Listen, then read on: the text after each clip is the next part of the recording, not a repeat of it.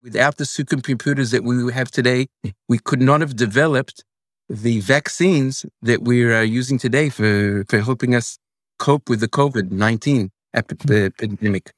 That's because there was supercomputers. And supercomputers need super chips. And that's what we do. Welcome to 20-Minute Leaders. Just sit back, relax, and learn from the leaders of today. It's a journey. Each one is different, unique, inspiring. Let's get started. This episode is powered by J Ventures, a community-driven VC fund in Silicon Valley in partnership with Leumi Tech, sponsored by Homeward Ventures, Hippo Insurance, Upwest Labs, Synergy Global, Hillel at Stanford, Leap, Birthright Excel, Serona Partners, and in media partnership with CTech. Hello and welcome to 20-Minute Leaders. We're about to talk about chip design and semiconductors, and I'm really excited for this episode with Sandy Saper, ASIC Design Manager at Ready Group. Sandy Saper joined Ready in 2020 as ASIC and FPGA Design Manager. He brings over 20 years of experience in managing complex SoCs for wireless, communications, and automotive applications. His experience encompasses all aspects of the SoC development cycle, from requirements, specifications, architecture design, verification, circuit, backend, and silicon validation. Sandy has a proven record of managing multidisciplinary development teams and execution of projects efficiently and effectively. Prior to joining Ready, Sandy was Director of Engineering at VeriSense. Before that, he was R&D Department Manager at Freescale Semiconductors. Sandy holds a BSc in Electrical Engineering from the Technion Institute of Technology in Haifa, Israel. Talking about chip design, semiconductors, engineering, at the end, designing the things that power, consumer behavior everywhere we go.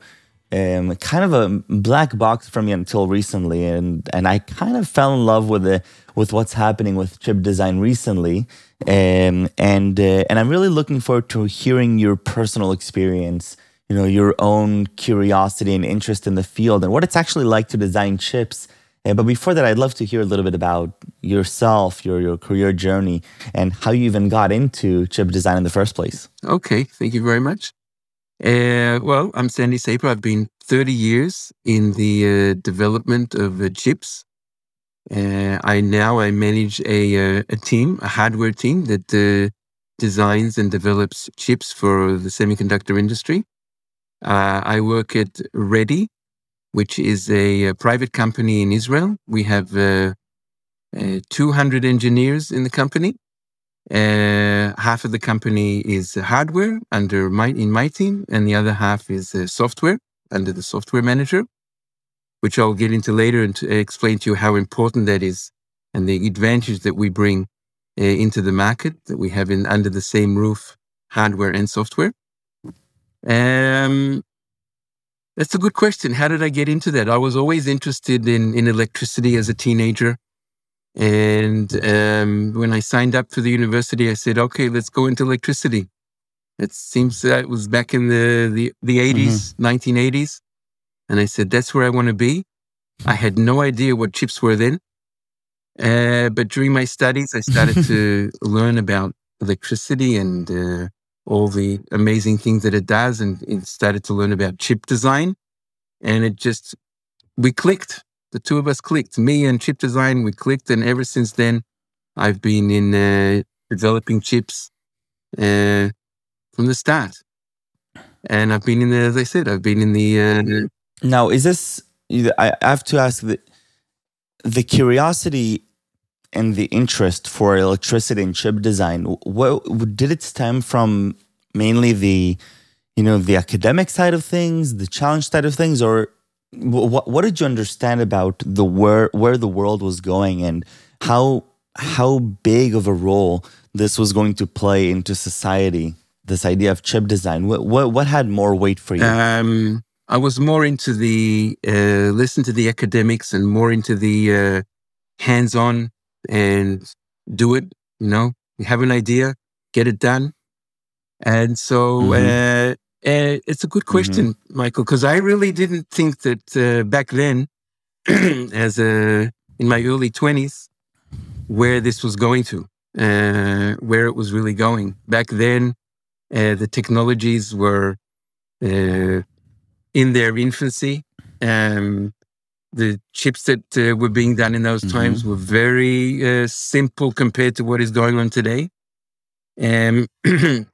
But I would say that I had the insight, maybe you could say, and this is the area I wanted to get to. And we started, you could see in the beginning, when I finished the university, there were already low-end microcontrollers for simple tasks, for computers.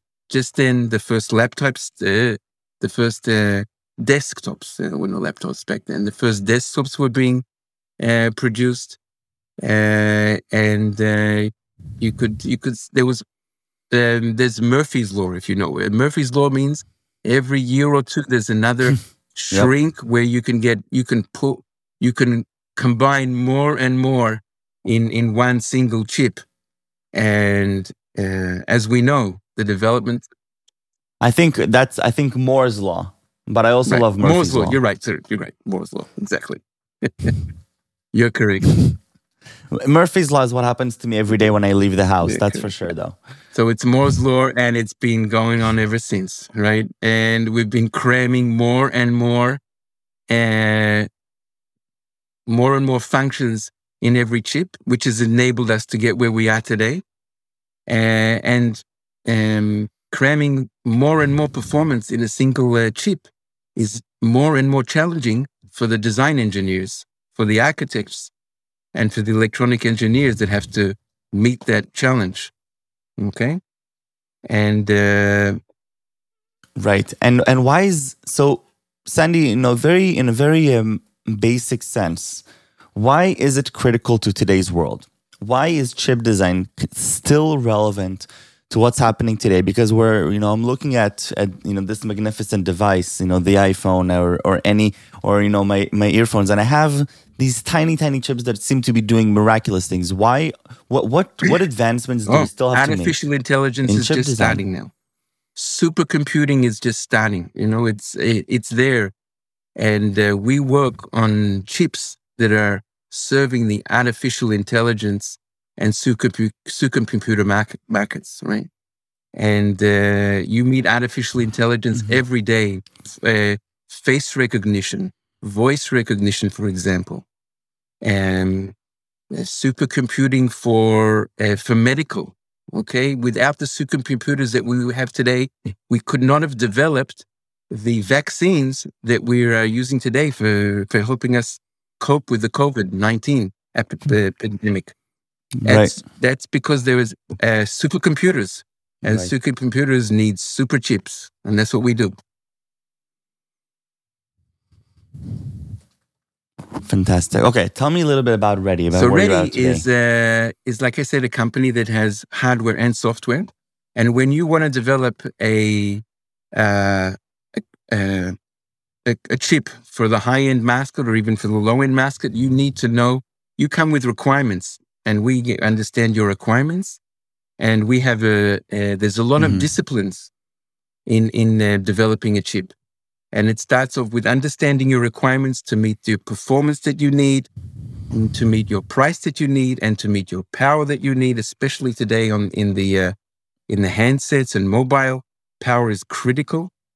And so we have to have a team that understands the requirements and can execute on the performance that you need. And there are a lot of disciplines to make a chip that meets the requirements. It starts off with the architecture.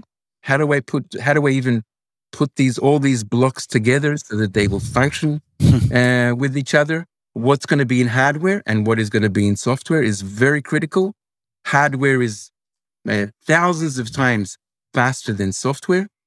And still, you want to be able to enable the software because software is what controls what we need, etc. But there's always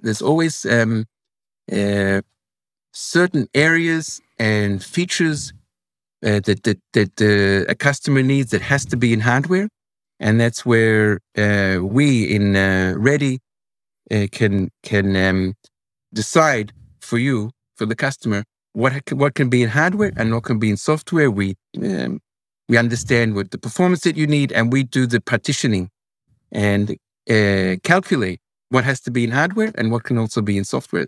The more that's in software, the more versatile your solution can be, but you won't meet your performance because a lot of it has to be in hardware. Okay, and then there's the architecture team decides how we're going to put this chip together and to meet the performance, and can work on it for, depending on the complexity of the chip, between a month, 3, 4, 5 months, half a year, to make sure that we are going to, the end product is going to meet what you need.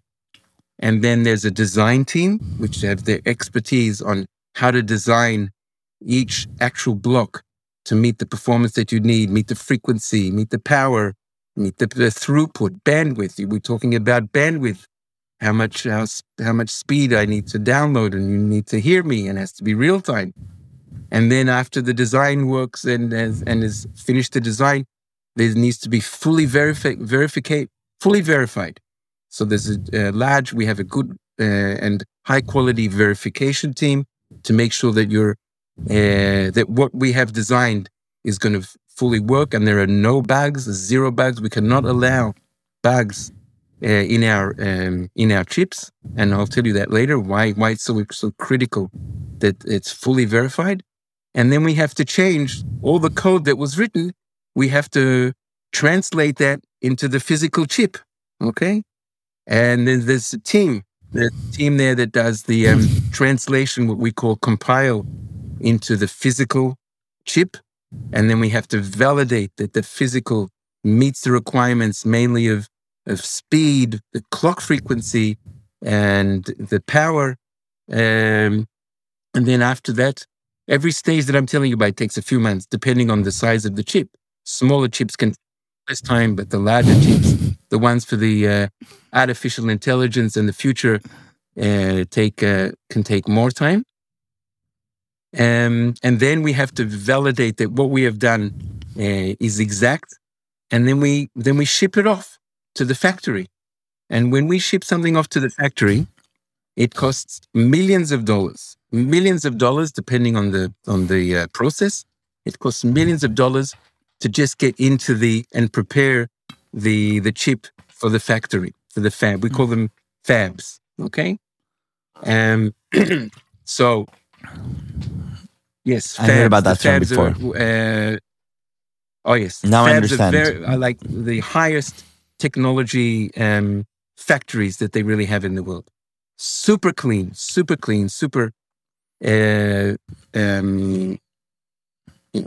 high quality, very high quality.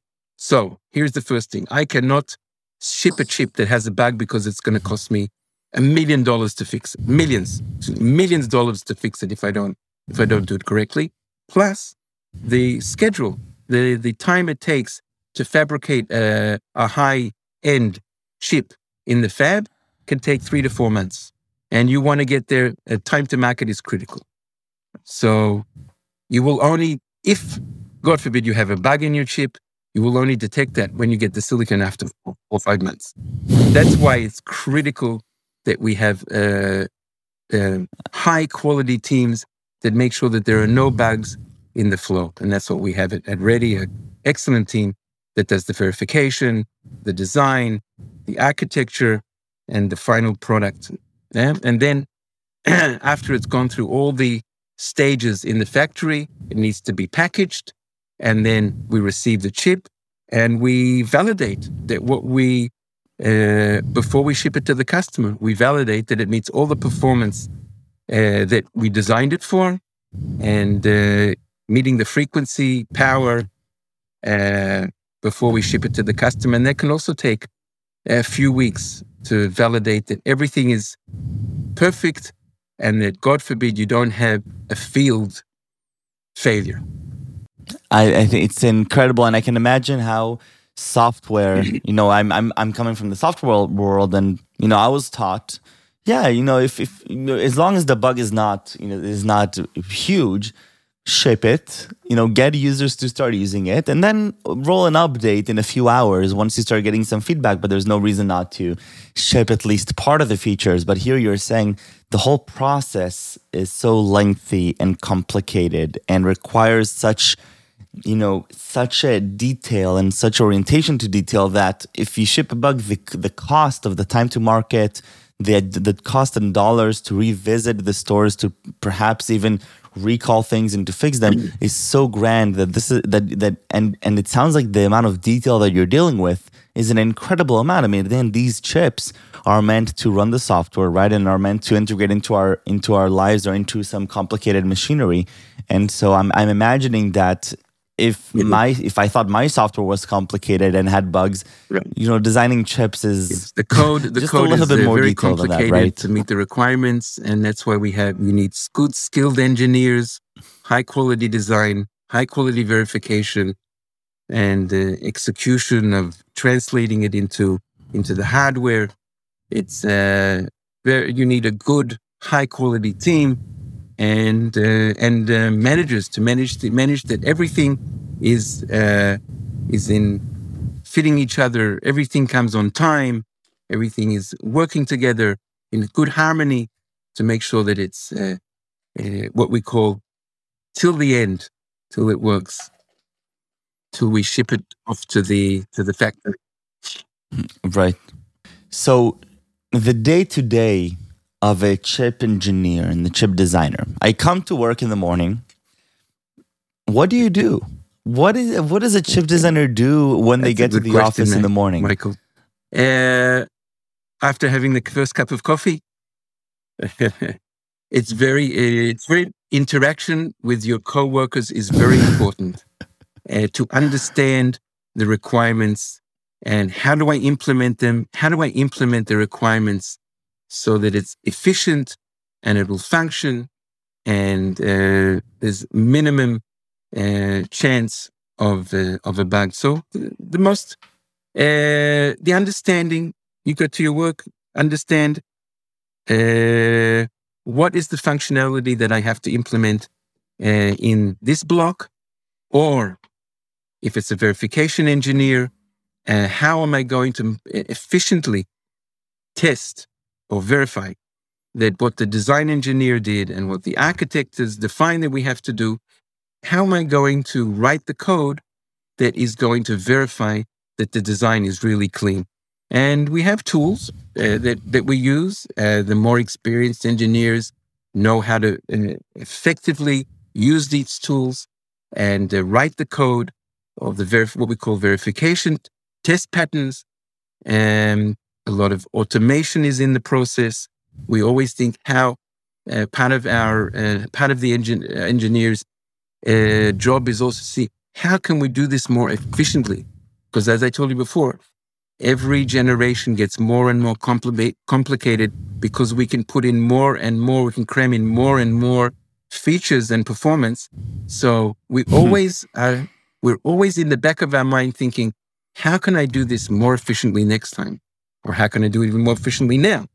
And how do we develop tools, hand-on tools that we use to improve the development, to improve how we do verification, and much more and more efficiently, which is very important since there's the demand for resources is high, and the more efficient you are, also the better it's the cost to develop is much more feasible and challenging.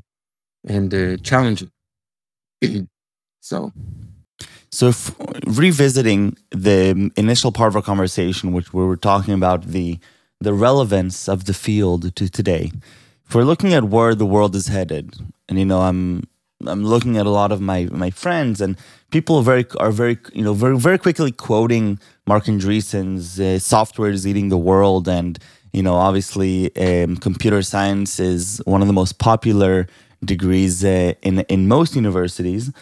As we're transitioning to the future, and where is semiconductors positioned with my generation, with the younger generation, as opposed to, let's say, software or other fields?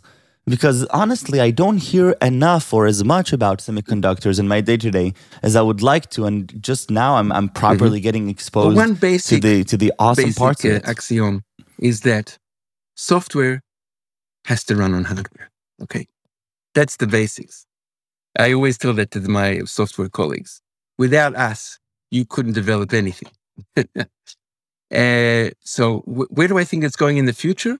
I think that we are just going to have to think about supercomputing and how do we manage to there's a upper border. How much can we really cram into one chip? And we need to think, also us as the chip designers, how do I think of supercomputing? In other words, supporting multiple chips. Okay, and that's started already. Multiple chips where we have to distribute all the performance requirements, not only in one chip, but on a farm of chips. Okay? And how we're going to do that in the future, communication between the chips is very critical, which is also being worked on. And that's the way I see it going forward. We are going to keep on developing chips, but because the demand is high, we now have to think about how we have more than one chip in the system, multiple chips in the system. How are they going to communicate with one another so that we can meet the higher demand for performance? Fantastic. And Sandy, I really want to thank you for the time and the effort and the energy. I learned a lot and really enjoyed this conversation. So thank you very, very much for joining me. Best of luck with everything that you're doing. And it sounds fascinating. And I can't wait to learn more about the field myself. And stay safe and stay healthy. Thank you very much. Thank you, Michael, for having me. And I'll be glad to come back whenever you want.